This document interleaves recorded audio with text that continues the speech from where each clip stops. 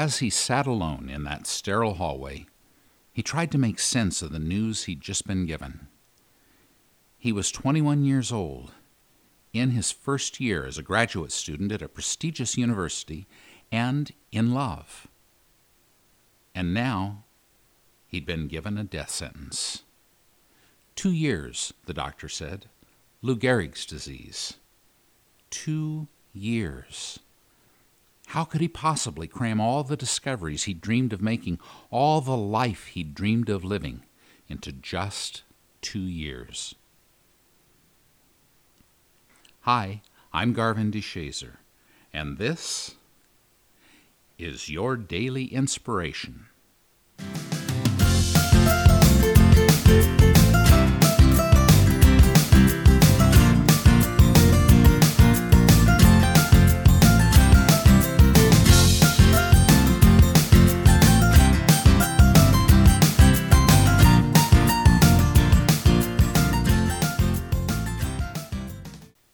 Limping back to his room that day, Stephen had no idea how he would break the news to Jane.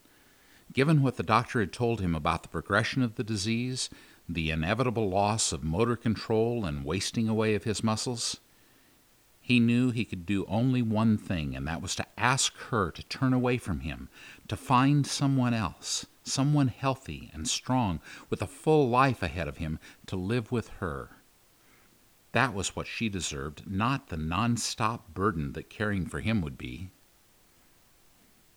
But of course, Jane saw the situation differently. "I'll take care of you," she said. "I'll be your strength so you can do your work." And she was right.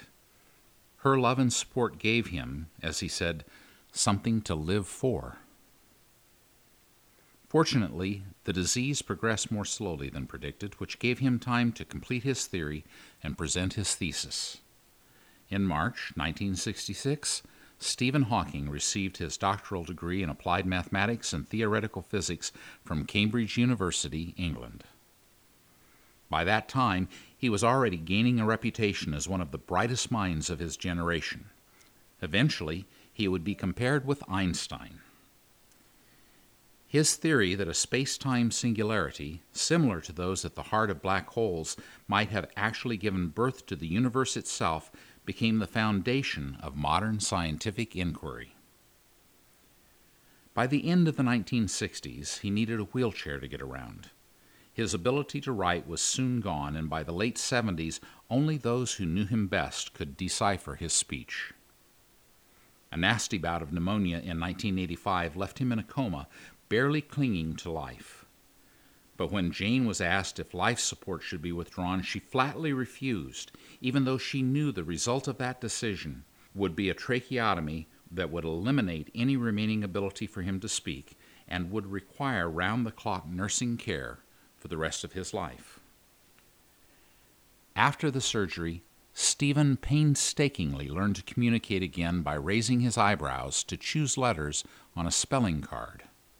In 1986, he was given a specialized computer program that enabled him, for the rest of his life, to control a voice synthesizer, first by clicking a handheld device, and later, after he could no longer use his hand, by moving a single muscle in his cheek. Eventually, predictive software similar to that used in today's cell phones made it feasible for him to resume writing and giving lectures. Determined to share at least some part of the beauty and majesty of scientific understanding with non-scientists, Stephen wrote the book A Brief History of Time, which landed on the bestseller list in 1988 and remained there for a record-breaking 237 weeks. Other books followed, along with television and film appearances, media interviews, many groundbreaking scientific papers, and countless awards and honors.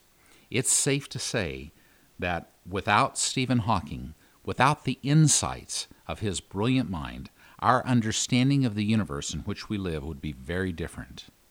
And yet, his gifts were nearly lost to future generations. Without the spirit of dogged perseverance with which he pursued both his scientific investigations and his capacity to communicate, and without the loving support that inspired that commitment, Stephen Hawking could not have made the impact on our world that he did.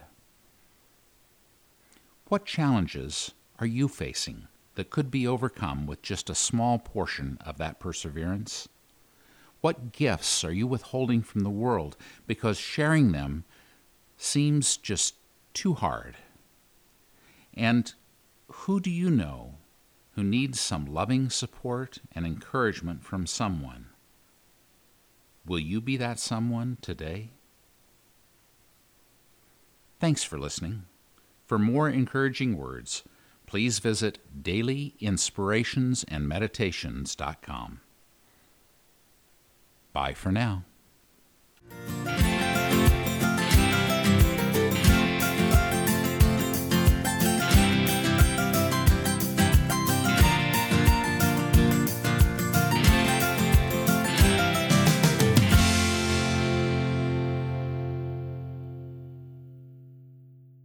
Hi, this is Scott Sampson, producer for the Daily Inspirations podcast.